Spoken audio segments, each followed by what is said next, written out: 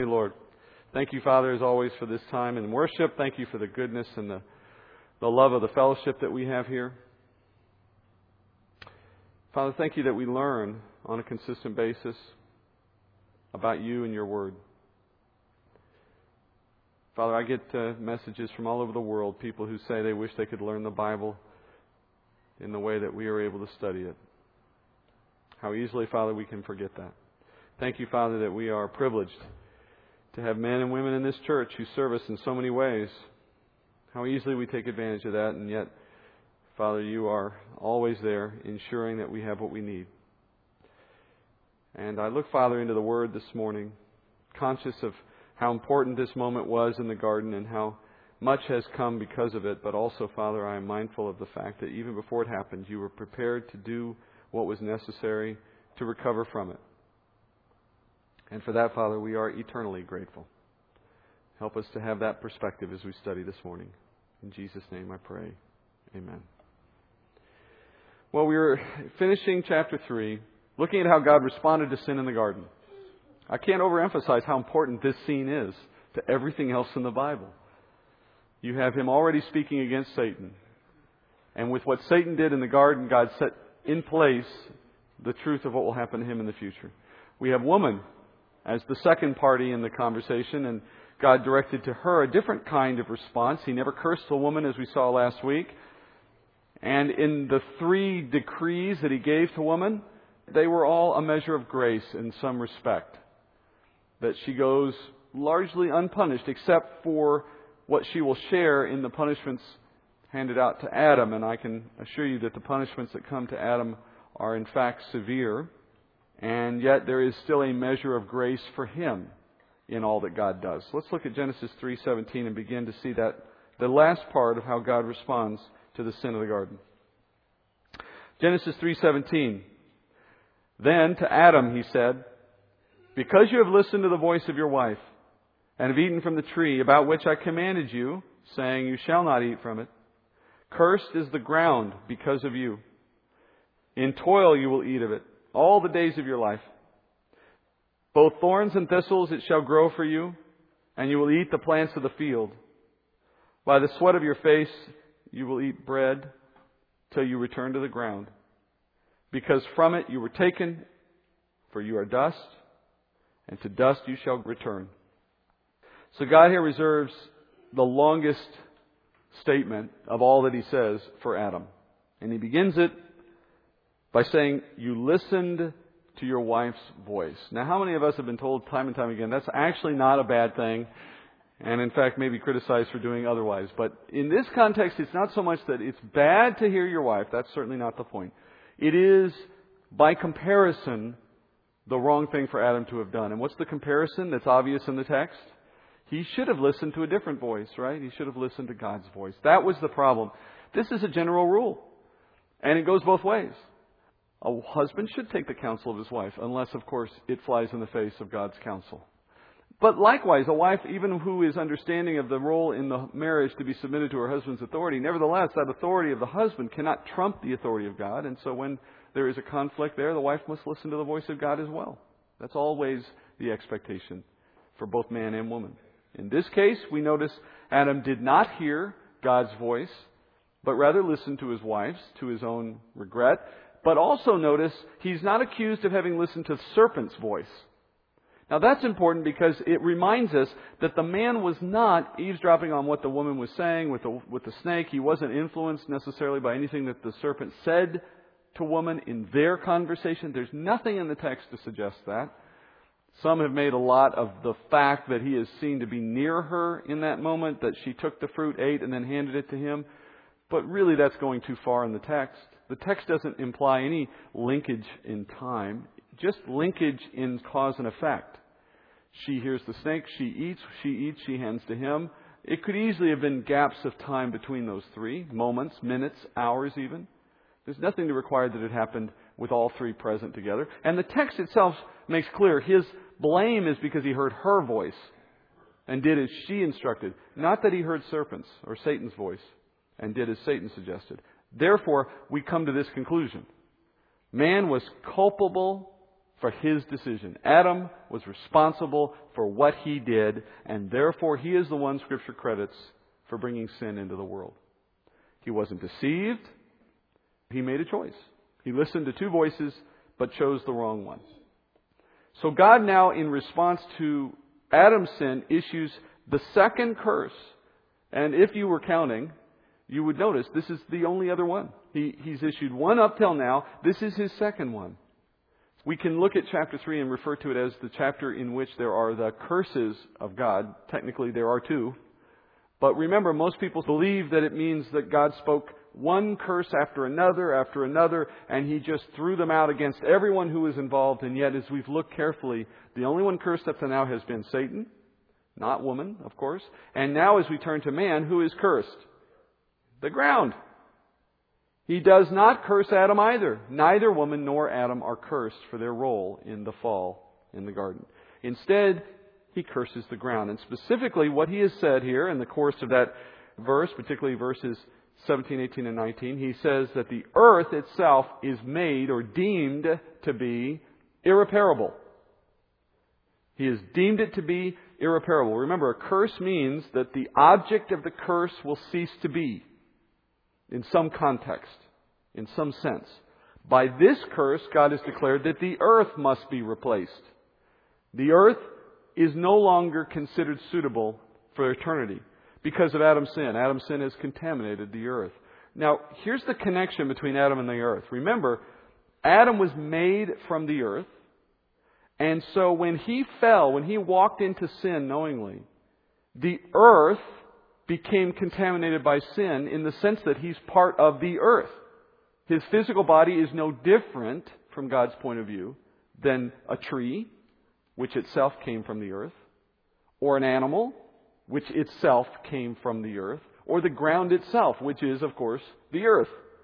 They're no different in the sense that they're all the same material.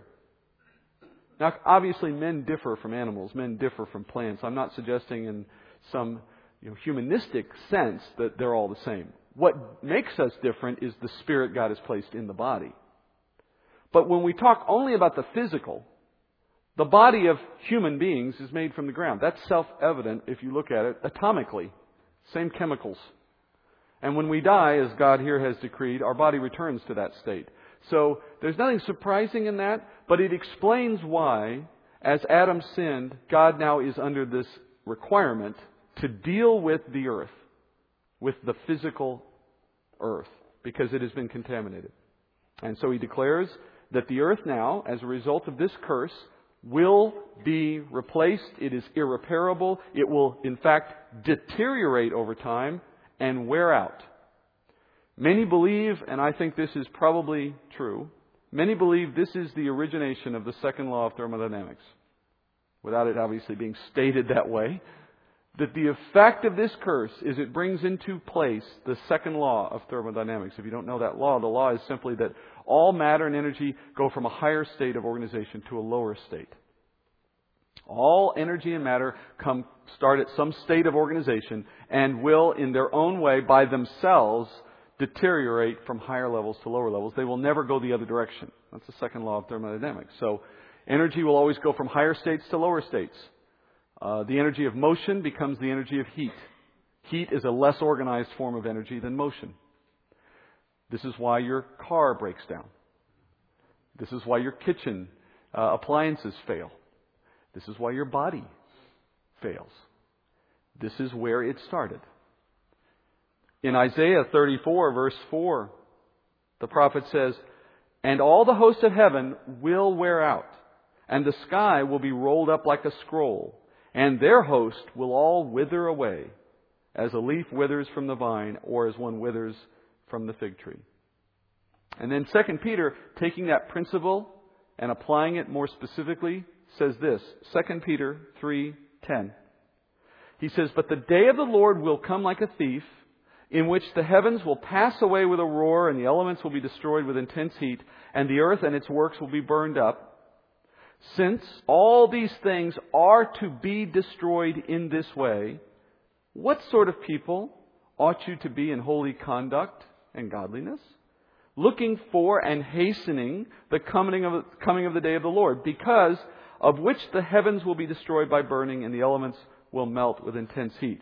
But according to His promise, we are looking for a new heavens and a new earth in which righteousness dwells.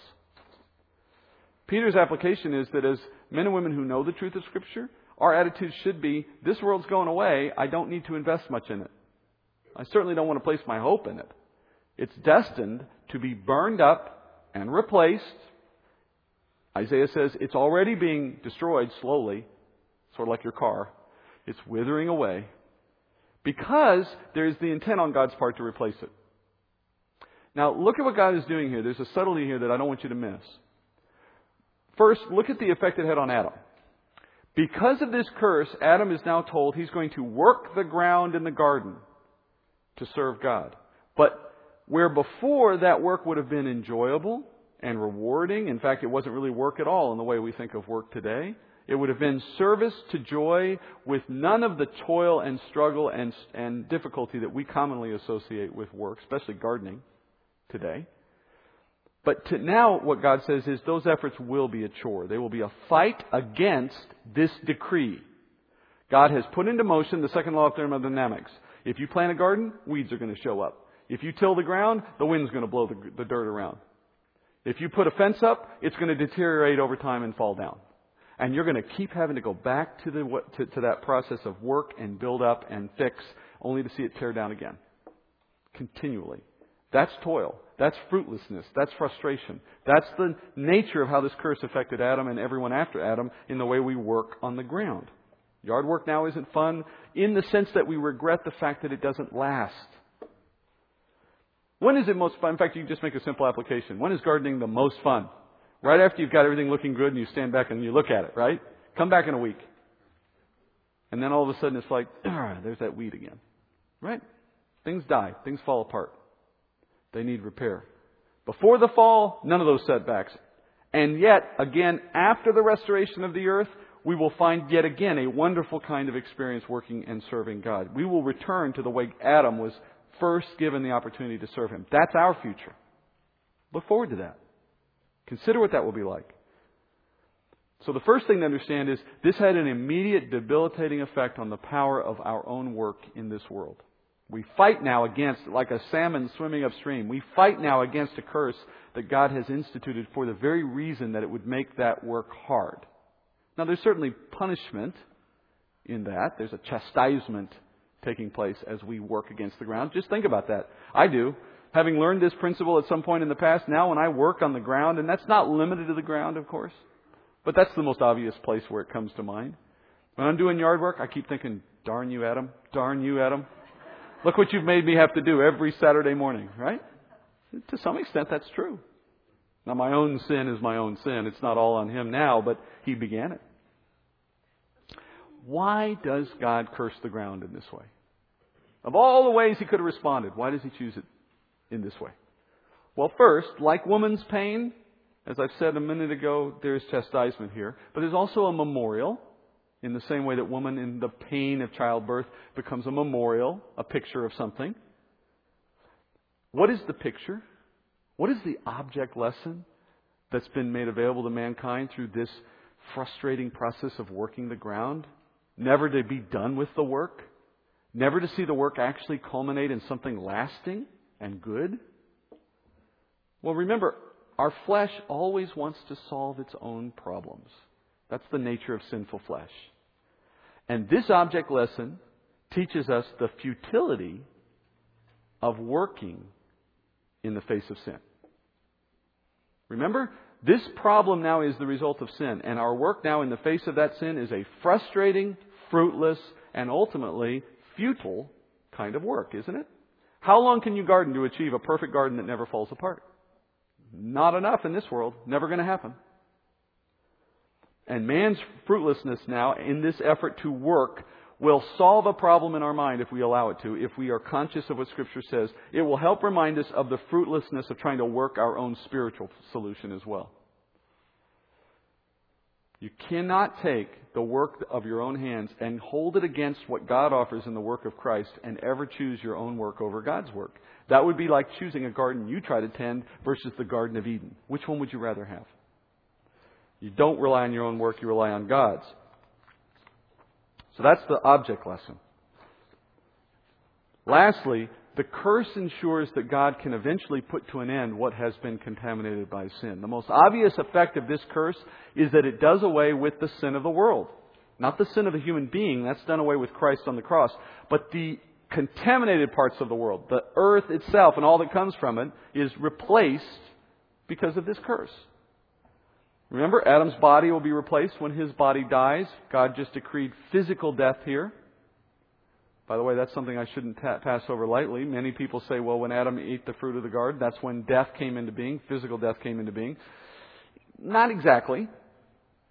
Spiritual death came into being when he ate the fruit. Here, though, is where physical death came into being. Now, it's the result of eating the fruit indirectly. God pronounces this curse because he ate the fruit. But don't get in your mind that the fruit itself created physical death. It didn't. Theoretically, had God not brought this curse, what would have happened? You still would have had man and woman sinful in the garden. But now their bodies are still in the form that God originally created them, which are what? Perfect bodies, without any death, without anything to hold them back, without any reason they'd ever stop functioning. No second law of thermodynamics. No getting old and going gray and getting weak and flabby and falling apart. No disease. None of the things that come from this problem, from this curse, would have been in place. So you would have had immortal human beings living with sin forever. That's not a good situation if you're the one with sin. You've just been locked out from ever having a fellowship with God again. So this curse instituted physical death as grace to mankind, ultimately grace, because it puts an end to this physical container, which then makes available the opportunity for a new one. If you are a believer, that's the day you look forward to, because it brings you to the place that Adam was before the fall. A heart that knows the Lord without sin, and a body to go with it that is also sinless. Now, of course, if you're an unbeliever, death brings the judgment. But, folks, that judgment was inevitable if you have sin. This isn't changing that. This is just creating a deadline. Where before, it was an infinite deadline. And for the sake of those who would come to know the Lord and be saved and need a new body, He instituted this penalty, with the obvious impact that for the unbeliever, it also sets a deadline for their existence in the physical body on earth. You can't get one without the other. You can't allow the unbeliever to live indefinitely in a body of sin while bringing the physical body of believers to an end so He can give them a new body. There's one death and one judgment, and He brings everyone to that moment. So ultimately, this curse is a blessing for God's children in the eternal. But for the time being, in our physical life, we end up with the curse of the ground, and we have to deal with it. In Psalms 102, the writer says this, the psalmist says in verse 24, I say, "Oh my God, do not take me away in the midst of my days. Your years are throughout all generations. Of old you founded the earth, and the heavens are the work of your hands. But even they will perish, but you endure. And all of them will wear out like a garment, like clothing. You will change them. They will be changed. But you are the same. And your years will not come to an end. The children of your servants will continue, and their descendants will be established before you." That's the testimony of Scripture. That is what happened in this short series of verses with Adam. Think about how much human history was established in those 3 verses.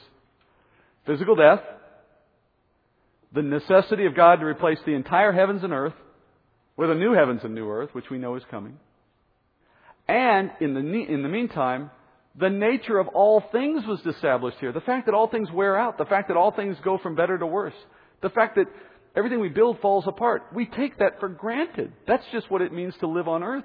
None of that was necessarily to be the way it was for the long term. It was something created here in this moment as a result of sin. Aging, disease, all of those things.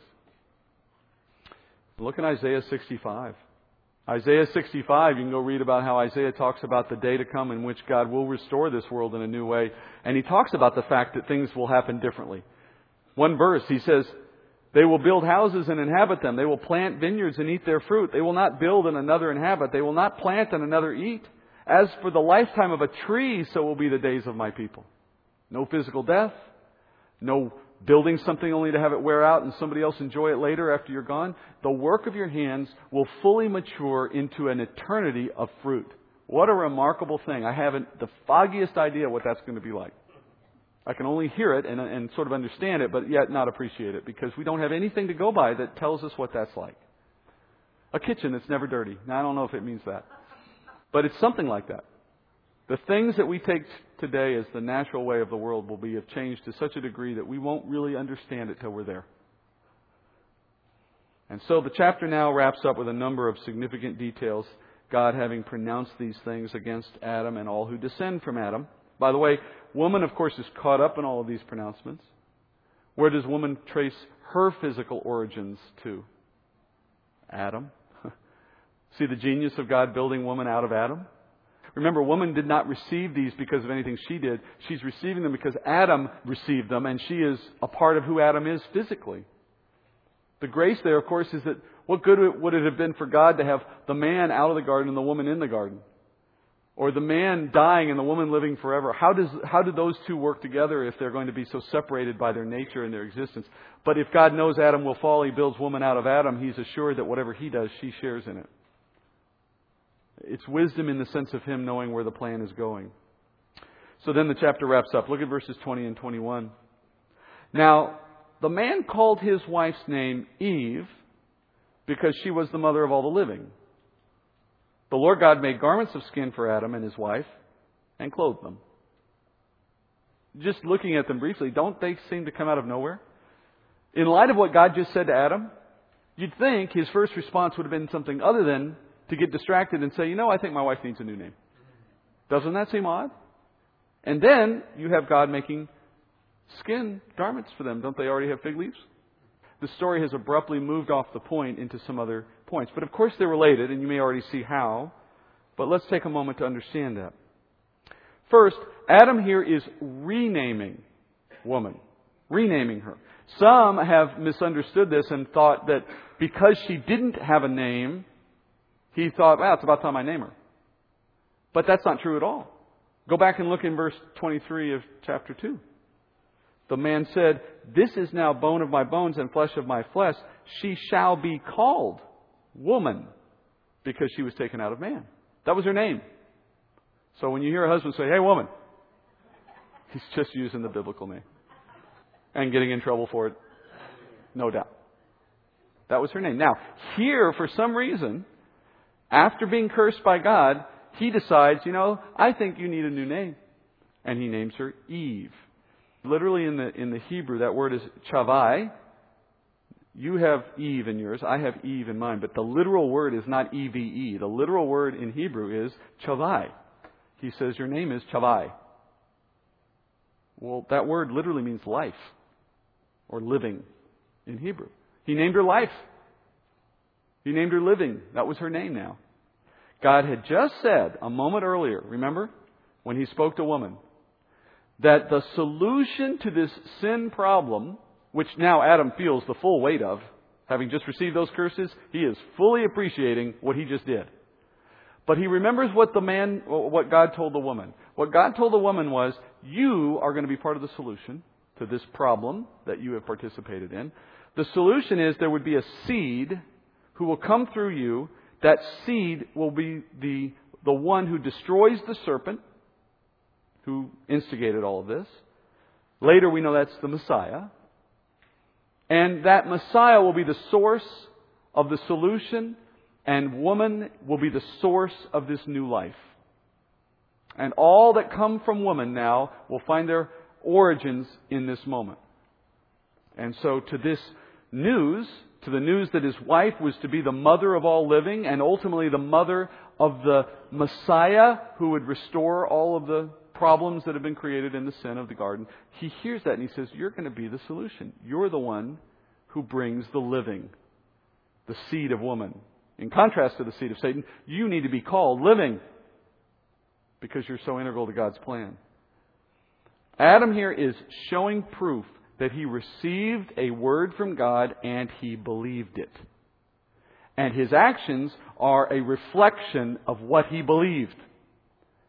This is in stark contrast to what he did earlier. We know God had spoken to Adam, remember, about the tree. Don't eat of it. The day you eat of it, you shall surely die. Got that? Check. Don't eat the tree. Got it, God. Sometime later, there he is snacking on the tree, bringing sin into the garden. This time he hears God say, your wife is the mother of the living who will solve this problem. He says, got it. You're living. Not going to forget it this time. You're living. And I'm being a bit facetious. What he said, though, is proof that he believed God's word in this case. What he did in the prior situation arguably demonstrates a lack of faith in God's word. So the fall of Adam brings us a troubling question. If Adam didn't believe God's word concerning the tree, was he saved? When he ate of the fruit, was he showing a lack of faith? And by his sin now, was he outside God's grace? Was he in a state of unbelief after he ate? I think the answer is yes. I think had we stopped the clock on history right after he ate the tree, Adam's not in heaven. Adam has no basis on which atonement can be offered. He's sinned.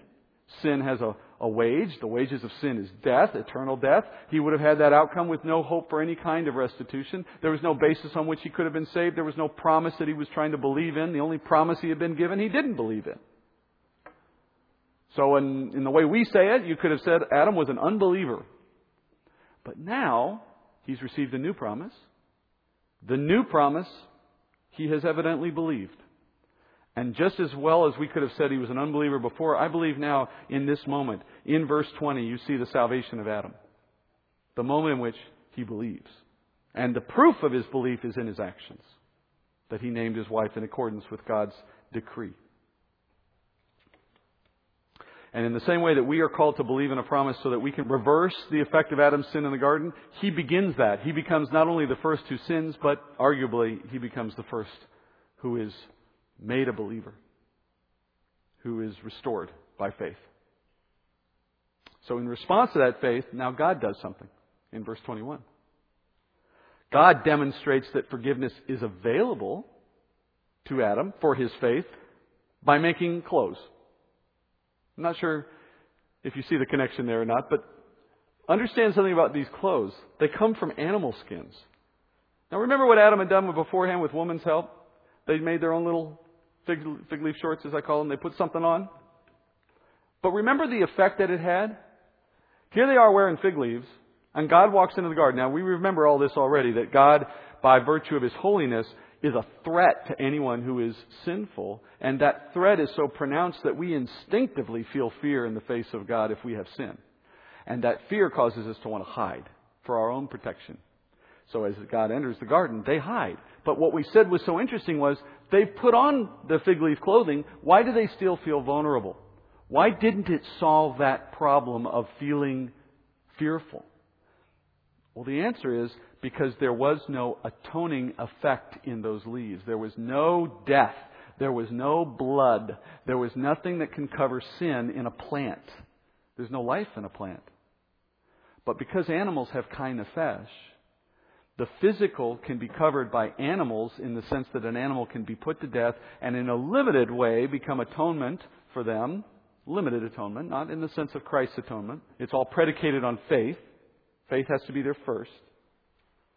But in the way He demonstrated faith, God says, now with faith in place, I will provide you with a covering that will help you, that will take some of that fear away, that will give you a sense of comfort, but not the fullness of it. And so He makes animal skins. The first death in Scripture takes place here. Some animal, we don't know what it was put to death so that a skin could be made available. I don't know of any way that an animal can give up its skin without also giving up its life. And so as a result, the atoning work here is begun. Now this atonement is a picture of a greater atonement on the cross. The same that the law was for Israel. There was never a moment in which somebody in the temple put an animal to death and solved the problem of sin. That just didn't happen. Like the writer of Hebrews says, that the blood of bulls and goats cannot remit for sins. But in the limited way that they help us deal with the guilt and the conviction of sin, they have an effect. And in the greater sense, they picture what Christ does on the cross. But look at how it affected Adam. Before, he tries to cover himself by his own work in making something with his own hands, and it had no effect. That work was insufficient. But now in faith, he gets a true covering, one provided not by his hands, but by God's hands. God made the clothing for Adam in this case. God's work can do what man's work cannot. Genesis 3:22. Then the Lord God said, "Behold, the man has become like one of us, knowing good and evil. And now he might stretch out his hand and also take from the tree of life and eat and live forever." Therefore the Lord God sent him out from the Garden of Eden to cultivate the ground from which he was taken. So he drove the man out, and at the east of the Garden of Eden he stationed the cherubim and the flaming sword which turned in every direction to guard the way to the tree of life. In verse 23, he's driven out, it says, to cultivate the ground from which he was taken. Do you remember? He wasn't made from the ground inside the garden. He was made from the ground outside the garden. Then the garden was made, remember? And then he was placed in the garden. So that's the reference. He's being sent out to where he came from. Which direction was that? In biblical terms, where is sin and where is salvation? East is sin, west is salvation. The promised land is in the west, Mesopotamia is in the east. First thing you'll notice in the verses I read, though, God uses plural when referencing himself. What a simple way to see that even in the first pages of the Bible, God is referring to himself as the Godhead. I get questions to the ministry every week. I got one just this last week, challenging the notion of the Trinity. It is such a shame, but in so many corners of the world, there are false doctrines prevalent on the matter of who God is and the nature of God, and the Trinity is one of the first things the enemy assaults. Because if I put an end to the notion that there is a part of God who became man and was sacrificed on our behalf, then I do away with the heart of the gospel. But what a simple way here to see that God himself says that a man became like one of us. There is a plural reference to God, Elohim, but there is also a singular reference to God. He has become like one of us. What a great internal reference to the Trinity. This statement is a comment when God says, "Behold, the man has become like one of us. Now he might stretch out his hand." This explains why God excludes man from the garden that he made for man. The garden had the tree of life in it. That's the problem here. The problem is that inherent in the garden was not only all the other plants and trees, but there was this one plant, the one that we've already studied, that provides for eternal life. Now, we said back when we looked at it, that we're not saying that this tree is magic, or that God couldn't have created eternal life without it. It's just that he chose to use this tree as a means to that end, for the purpose of telling some story through it, which we can look at another time. But in the fact that it existed, now God has to deal with it. If it's in the tree, if it's in the garden, a man can get access to it and it leads to eternal life, he has that same problem again in which his curse has said, you have to have your body replaced. He can't allow something that he created to intervene and stop that plan. So he has to push man out of the garden. It's grace here to exclude him. Grace. Think about what the effect of an immortal army of mankind is for Satan. What is the effect of an army that can never die, that's sinful, left in the hands of Satan? That would be a tremendous problem. By forcing them out, God is ensuring physical death and taking them to a limit. Secondly, there's another reason why they're forced out of the garden. God prevents Adam and woman, now Eve, from entering God's presence again in the garden. Remember, they're saved by faith. But nevertheless, they carry sin in their bodies, and that sin cannot live in the presence of God. If they were allowed to enter back into the garden and encounter God in that garden, should he choose to stay there, this is arguably God's temple until such a time that he produced a new one for himself with Israel. This is his home ground. This is where he spends time in the cool of the day, so to speak. When he wants to tabernacle among men, he is in the garden. But his presence cannot be accessed directly. So God literally, in the Hebrew, it's a very strong word, drives them out, expels them. You get the sense that they're being pushed, that it was against their desires. They are being made to leave the garden. It's probably being done by his angels, because then he stations one at the entrance. Now, this must have been a dramatic scene for many, many years. In fact, if you go with me in believing that this went undisturbed until something came along to disturb it, which would have to be the flood.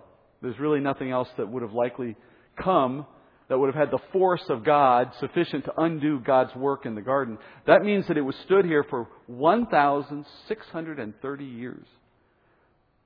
Well after Adam's death, multiple generations of Adam's descendants would have been living near and around the garden, would have known where it was, could have pointed at it, would have seen the flaming arrow or the flaming sword, and would have seen the cherubim for centuries, for millennia. Keep that in mind next time you read the first chapter of Romans, when Paul says about these early people that knowing God, they chose not to honor Him, but they let their hearts be darkened, and they turned to myths. And they walked away from the truth. That in other words, it wasn't merely the moment of Adam's fall that produced that spiritual blindness. There was a physical presence of God still on the earth for a long, long, long time. And men knowingly chose to turn away from it and ignore it. I would imagine that Adam and the next generations would have had plenty of opportunity to discuss with Dad, why can't we go in there again? The grace here is that God preserves the human race and ensures that His plan for redemption has time to play out and get done over the course of history without man coming to an untimely end by facing God in judgment in the garden. By the way, that reference to the flaming sword, that's actually a reference to the God's Shekinah glory. It's not a literal sword there. It's more like pillar of fire in the desert. It's the idea of God Himself showing His glory so that men would be afraid and would not enter. Think about what's changed. Before this moment, Adam had direct fellowship with God, but now sin has placed a barrier between God and between man in the form of God's glory as an impassable barrier. And that barrier was obvious. It was foreboding. As long as Adam in the world existed and the garden was in the world, anyone could have walked by and said, that's why we can't see God anymore, because He won't let us in, because our sin is a barrier. We can't get past that gate, or we would die. Only if something comes along and removes that barrier will we have any hope to go through those doors and see God again in the garden or in paradise. And we know that Christ, by His blood, cleansed that sin here and in the temple. And as a result, that barrier was taken down. That's such a beautiful picture, isn't it? A barrier to God's goodness, a barrier to His fellowship, a barrier to His presence because of sin made necessary for the benefit of men. But in the short term, in the time being, it is a terrible thing. Today we have access in the Spirit. In the future we'll have access in our physical presence with our new bodies. With that we'll enter and go into communion. Dear Heavenly Father, thank You, Lord, for the chapter we've studied. Thank You, Father, for Your wisdom. Thank You, Father, for Your love. Father, it was my sin. It was the sin of every human being that created that barrier. We owe that sin in its original form to Adam, but we certainly have plenty of our own. I ask, Father, that as You have taught us in this chapter, You've also taught each of us how in our own walk we continue to create that barrier. And maybe, perhaps, Father, You would guide us into a life in which we walk away from that sin. I do pray as well, Father, that we have each accepted the sacrifice of Christ, for that barrier is there before us until we do. And I ask, Father, our heart's intent would be to speak with an urgent manner to the world around us about the need for them to accept that same sacrifice for the same reason, that they are far away from God and yet He is near to them.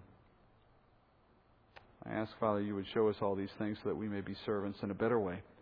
And as we turn to communion, Father, help us remember that sacrifice. We pray these things in Jesus' name. Amen.